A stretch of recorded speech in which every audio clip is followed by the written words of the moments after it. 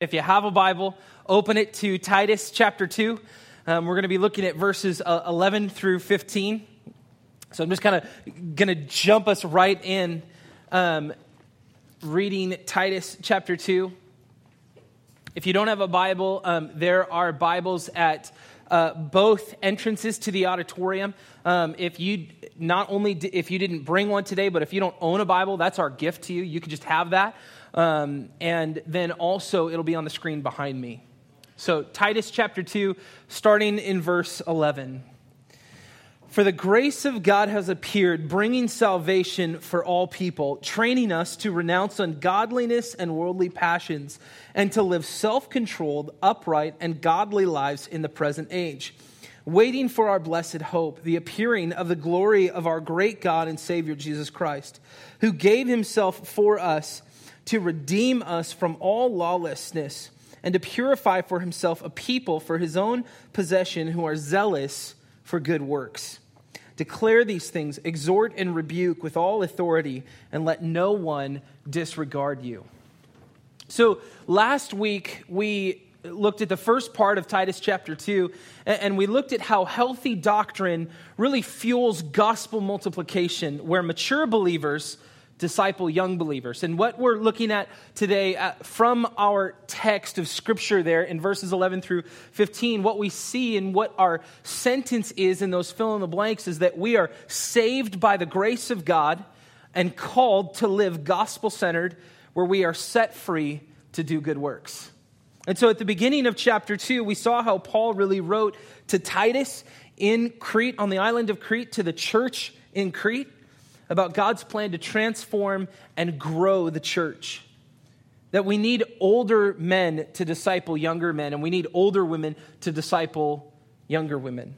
And although the word itself was not in those first 10 verses, what it was very clear as we looked at last week, the reality of that text was that the word itself wasn't in there, but the core truth was that it was about discipleship.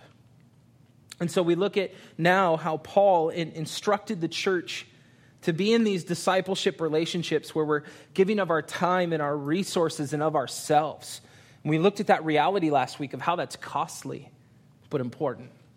And so now in our text that we just read, Paul is closing out chapter 2 by showing the church what it means to live according to the gospel of Jesus. That in fact, that key point, that key person in that text of what we just read is Jesus. That it's all about Jesus. And so Paul continues to encourage the church in Crete to have healthy doctrine and to make disciples. And so he's now rooting that important truth, those important truths, in the doctrines now of grace and of salvation. So what we just read and what we're talking about this morning, what I hope for you to understand, if you weren't here last week, is that this is really a continuation. This is a continuation of that discipleship type relationship we talked about. As we're looking at verses 11 through 15, the verses 1 through 10 really set up what this then is to look like. And so Paul then talks about God's grace, that God's grace saves us, and then God's grace teaches us how to live. That we're saved by the grace of God. And God's grace is his unmerited favor and his undeserved kindness. Undeserved kindness that he gives to us even though we don't deserve it. That we're able to enter into a relationship with God because of his grace towards us. And the reality is that although God could have destroyed us or disowned us a long, long, long time ago, he chose to save us. He chose to save us. And in verse 11, Paul states that the grace of God has appeared, bringing salvation for all people. And so God's grace is really the motivation and the freedom to a life in Christ. So it's not that we'll keep on in a license to pursue a sin life, but that God's grace is really what motivates and frees us to live in Christ. And so Paul points us to the fact that the grace of God has appeared. And that word appeared is really important there because what Paul is referencing is Jesus. That it's not that all of a sudden it's just appeared among us, but that it's appeared in and through Jesus. So it points us to the gospel message and God's redemptive work in Christ. And it is by this grace that we're changed and that we're called to walk in a new life. But I think what's really important for us to understand about this saving grace is that for us, for whatever reason, our default position when struggling is really to believe the lie that God is disappointed and frustrated with us. And so our tendency is just to think, well, God's just probably tolerating me. God's just probably just putting up with me. God's grace has been extended to all, but for whatever reason, he's probably just putting up with me. But in our text is this important truth that I do not want you to miss, that regardless of you, God gave Jesus. Regardless of how great you do, how perfect you are as a follower of Christ, or how imperfect you are, God gave Jesus. And so this is the grace of God. It's the unmerited favor. It's the undeserved kindness. Like we were not owed this. We were owed the wrath of God. But Jesus took on all of that so that we could receive the grace of God. So the grace of God is appearing in through Christ.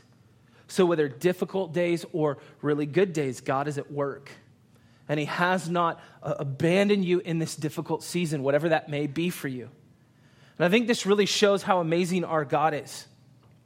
That in the midst of our broken and busted up state, as he pours out his grace to us, what Ephesians chapter 1, verse 7 and 8 says that we looked at in our series through the book of Ephesians, is that in him, in Jesus, we have redemption through his blood, the forgiveness of our trespasses. And this is what Paul says, according to the riches of his grace. Now, I don't know if for you, when you read something in the Bible, you tend to underline it, circle it, and really want to get at what those words are saying. But for me, I've got to go deeper than just reading and moving past. And so for me, when I look at Ephesians 1, that verse 7 and 8, especially that last part, according to the riches of his grace, let's just acknowledge that it's not according to the cheapskateness of God's grace. It's according to his riches. Like if you don't understand that this is what he lavishes upon you. Like lavish meaning to luxuriously, what Paul continues to say in verse 9 is that he continues to just blow you away with his grace. That you can't even understand the weight and the truth and the beauty of his grace for you. That he has riches in his grace. So he's not cheap. He extends freely to all who would follow him.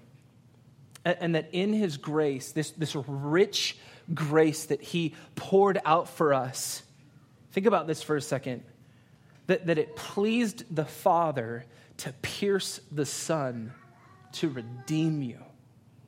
That it pleased the Father to pierce the Son to redeem you.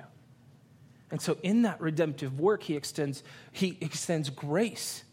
He doesn't extend wrath. He puts all that on his Son that we would be able to receive the riches of his grace. So now what we have then as we walk in relationship with Christ is we have blood-bought grace that we're called to then live in. So it isn't graded living, it's gospel living. You understand the difference there? Are you tracking with me? I want you to really understand this, is that graded living is here's how well I can do, and I better do good at that or God will be disappointed. That's not the gospel at all. That's a false religion. The reality of the gospel is that you walk in the redemptive work of Jesus by the Father, not by the works that you're going to try to do, but by the works that he has already done for you on the cross. So what that tells us is that you and I can't do it based on our power, on our strength, and our ability. It is his grace that breaks the power of sin so that we can walk in a gospel-centered living. And so being gospel-centered means that our gospel belief motivates us to walk in gospel behavior. So for those who live, what we talked about earlier in our series about gospel living, for those who live outside of gospel-centered living, and even I would say some believers who are walking in a weighty, non-Christ kind of religiosity, they really find themselves really separating all areas of their life into really personal, me-centered categories where the belief and the idea is that none of these categories are invaded by the other. But for the gospel-centered believer, they see no such separation. Everything they do, everything they say, and everything they believe is then rooted and centered around Christ. And so Christ then, in a gospel-centered believer, becomes the peg that's just driven into the center so that out from there, the gospel of Jesus Christ invades every category. So there can be no separation. But when we receive Christ and he becomes Lord over our lives, here's what we need to understand is that the internal change is immediate. As Romans 10 says, that as we confess with our mouth that he is Lord and believe in our hearts, that change is immediate. We become then eternally bound. But the external change is over time. And so the reality is, it's not where we cannot have these expectations that a brand new believer is going to act the same as a mature believer, because that's over time. And so in verse 12, Paul gives us 2 things to learn to reject and 3 things that by grace we should live in. Instructing the church that as you grow into Christ, that you would reject these things that are not of Christ and walk in these things that are of Christ. And so the first 2 that Paul gives that we should learn to reject, the first of the 2 is ungodliness. That this is literally the opposite of godliness. And so to be ungodly is really to act in a way that's contrary to the nature of God, to actively oppose God in disobedience, or to have an irreverent disregard for God. So it's the acts of the flesh and the desires of the world that really fall into these categories of ungodliness. And then second, Paul says we need to learn to reject worldly passions. And these are things that can even be good at first, but taken to a point where they are elevated to godlike in our life. Our attention, meaning that our attention and our affection is turned towards them, then they can become idolatry. And if we pursue these worldly passions, we're not at all in pursuit of God. And so what we would see theologically is there's really two kind of categories of grace, that there's saving grace and there's common grace. And the common grace is the grace of God extended to all of these things in the world that can be good, but saving grace is from God. And so these could fall into the category of common grace. That some of the examples that can be worldly passions that are bad are money, media, relationships, our own routine, our work, our possessions, our status, and our views. So a lot of these things in of themselves are not bad. But if we elevate them to the point where they become our primary pursuit, then it becomes void of God. And it leads us really ultimately to a life of glorifying ourselves. And Paul even warned Timothy of this very issue as it was becoming dominant in the church. And he was warning him of a time that was coming up where people would no longer pursue godly living, but they would pursue worldly passions. And so in 2 Timothy 4, in verse 3 and 4, Paul says, "For the time is coming when people will not endure sound teaching, but having itching ears, they will accumulate for themselves teachers to suit their own passions, and will turn away from listening to the truth and wander off into myths." So the worldly passions which are most appealing to us, this is what's intriguing to me. What tends to be most appealing to people about worldly passions is it tends to be the ones where we're positioning ourselves and making ourselves into this better version of us. Like, here's what I think the better me could look like, and so that becomes our worldly passion and pursuit.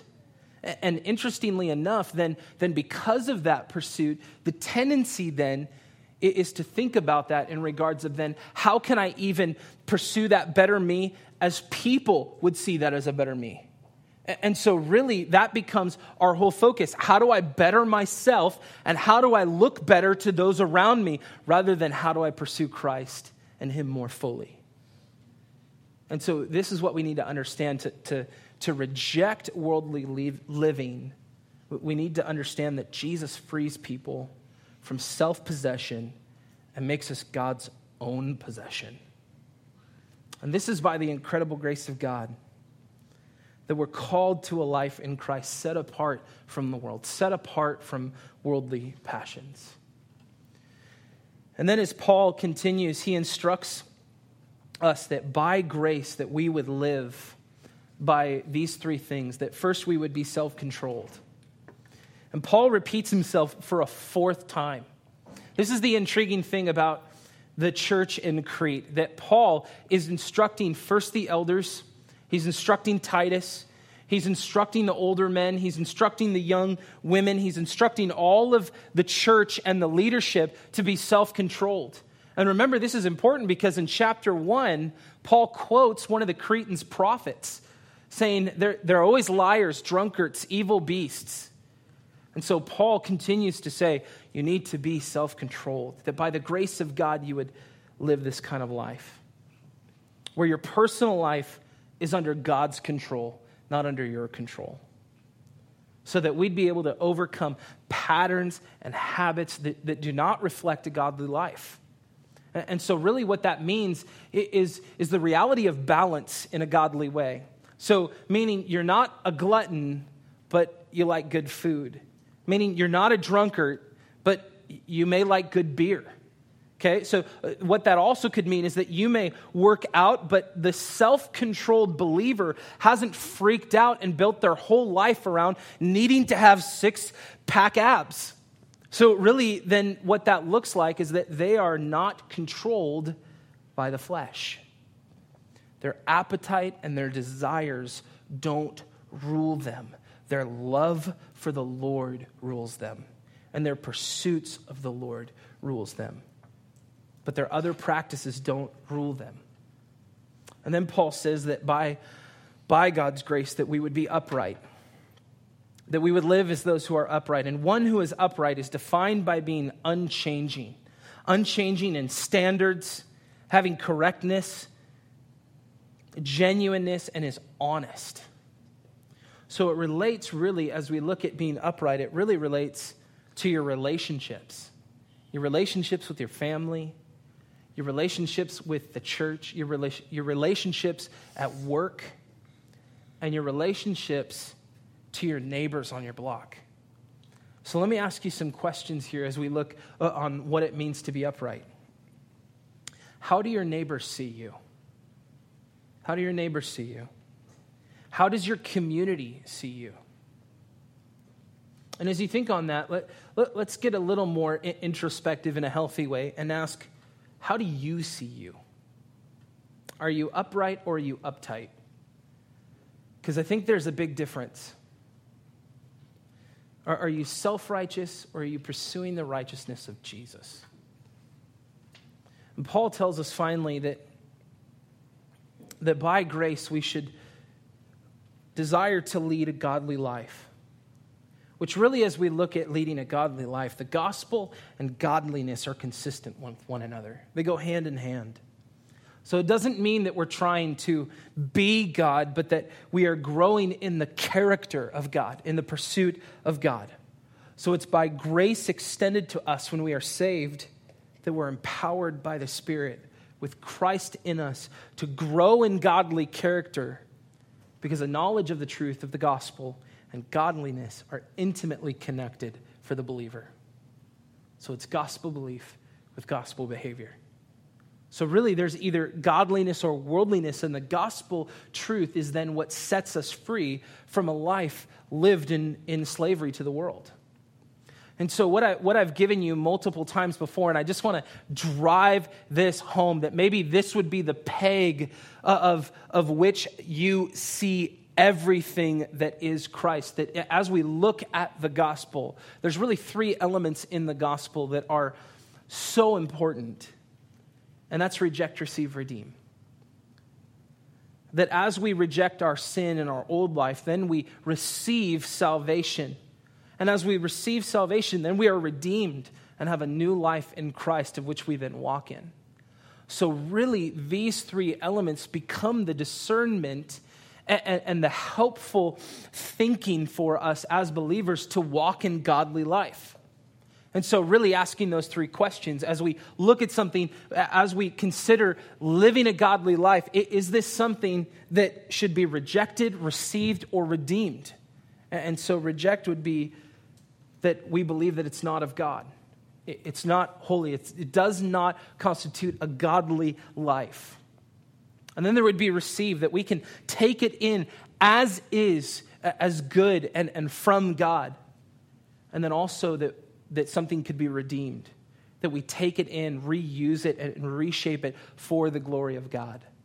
But let me just clarify this really quick, that when we look at godly living with the desire of discerning, redeeming, it's for God's glory, not your own. So we don't just take everything in as believers and just say, oh, I'm going to redeem all of this. We really lean on the Holy Spirit and say, is this redeemable for God's glory? Is this redeemable for God's glory? And so there's many things in the church that are redeemed. So if you look at the time that we spend in worship, we use lights and a projector and instruments. You look at back in some of the early church days when hymns were starting to get popular, those were originally old bar tunes that were tweaked and redeemed for the old hymns. Okay, so that's redeeming. That we would take something that our culture intends for ungodliness, and we would be able to redeem it for the glory of God. And so really, there's that difference there. That in this, that we would live gospel-centered. And that we would live gospel-centered where we are set free to do good works. Now, this may seem kind of like an error and an interesting sentence there to use, to say that we're set free to do good works. But it's really not, because by the grace of God, to the glory of God, we're called to step into works, that we would be zealous for them, as Paul says. But here's what we need to remember as we talk about good works, is stepping into these. We need to remember this critical fact about good works, that first, Christ is the root, good works are then the fruit. Christ is the root and good works are the fruit. So this is the proper order. That Christians aren't Christians because of their good works. Christians are Christians because they believe in the Lord Jesus Christ and follow him daily. So as I've said it before, we don't work to be saved, we work because we are saved. And so really our works are the outward expression towards others of our inward change through faith in Christ. And so Paul is really instructing the church in this final part of chapter 2 in these important truths that, listen, we are set free. And then also that we need to get to work. Paul says this in the end of verse 13 and in verse 14. He says, Jesus Christ, who gave himself for us to redeem us. That's freedom, that he would redeem us from all lawlessness and to purify for himself a people for his own possession who are zealous for good works. Now, I really believe that this is a very misunderstood instruction in Scripture. And not because Scripture is misunderstood, but because often we misunderstand it. Because here you have the redemptive work of God through Jesus, and then the possessive and passionate desire of a God who saves. And nobody likes that language of a possessive God. And so what tends to happen really in that is that we love the redemptive part. We love that God would be a God of love, but we really kind of ignore or brush over the important instruction to do good works. That he saved us for his own self, that we would bring him glory in all we do, that our relationship would be about him, not ourselves. So let me just lay this before you, that as we've been going through the book of Titus and the leadership of the church is instructed and the people of the church are instructed, is that God isn't calling all of you to be elders. God isn't calling all of you to be worship leaders or to be public speakers or maybe to be small group leaders, but God is calling all of you to do good works, where Christ would be the root in your life that would then call you and help you to pursue good works, to bear fruit. And for some of you, that looks different for all of you. It's not the same thing. That for some of you, that's being a mom. For some of you, that's being a leader, being a servant, being a landscaper, being a volunteer. Because all of this, as we see in relationship with Christ, is an opportunity that it would be unto God. That our lives would be an example, the living proof of what God does in those that follow him. So I just want you to consider this as we look at stepping into good works. That I think often when we gather, I think we often feel kind of overwhelmed or we overthink what it might look like to apply what was taught. After just kind of hearing 30 minutes on a pastor just kind of unpack a bunch of texts, we just kind of feel like we need a detox time before we look at how to step into that. But it's really my hope and my prayer to make it clear to you and remind you that what we are looking at today is a continuation of what we looked at last week. The importance of these discipleship relationships that point to Jesus. That this is the further instruction for the church. It's reminding them of this importance. And so really what I reminded you last week that I shared with you is that my prayer for our church is that we would be a church committed to making disciples. But I also reminded you that only happens if we're willing to give. If we're willing to give of our time, of our resources, and of ourselves. And this is where we step into doing good works. And so last week, what I gave you was a discipleship form that you can find in your program. And I really encouraged you to fill that out. And just to clarify in that, one of the things I want to encourage you, and some of you I know have the reality of life schedule. And so if you don't know the answer of when you can meet, how that could work, it's okay for you to leave that blank, but I encourage you to still write something down.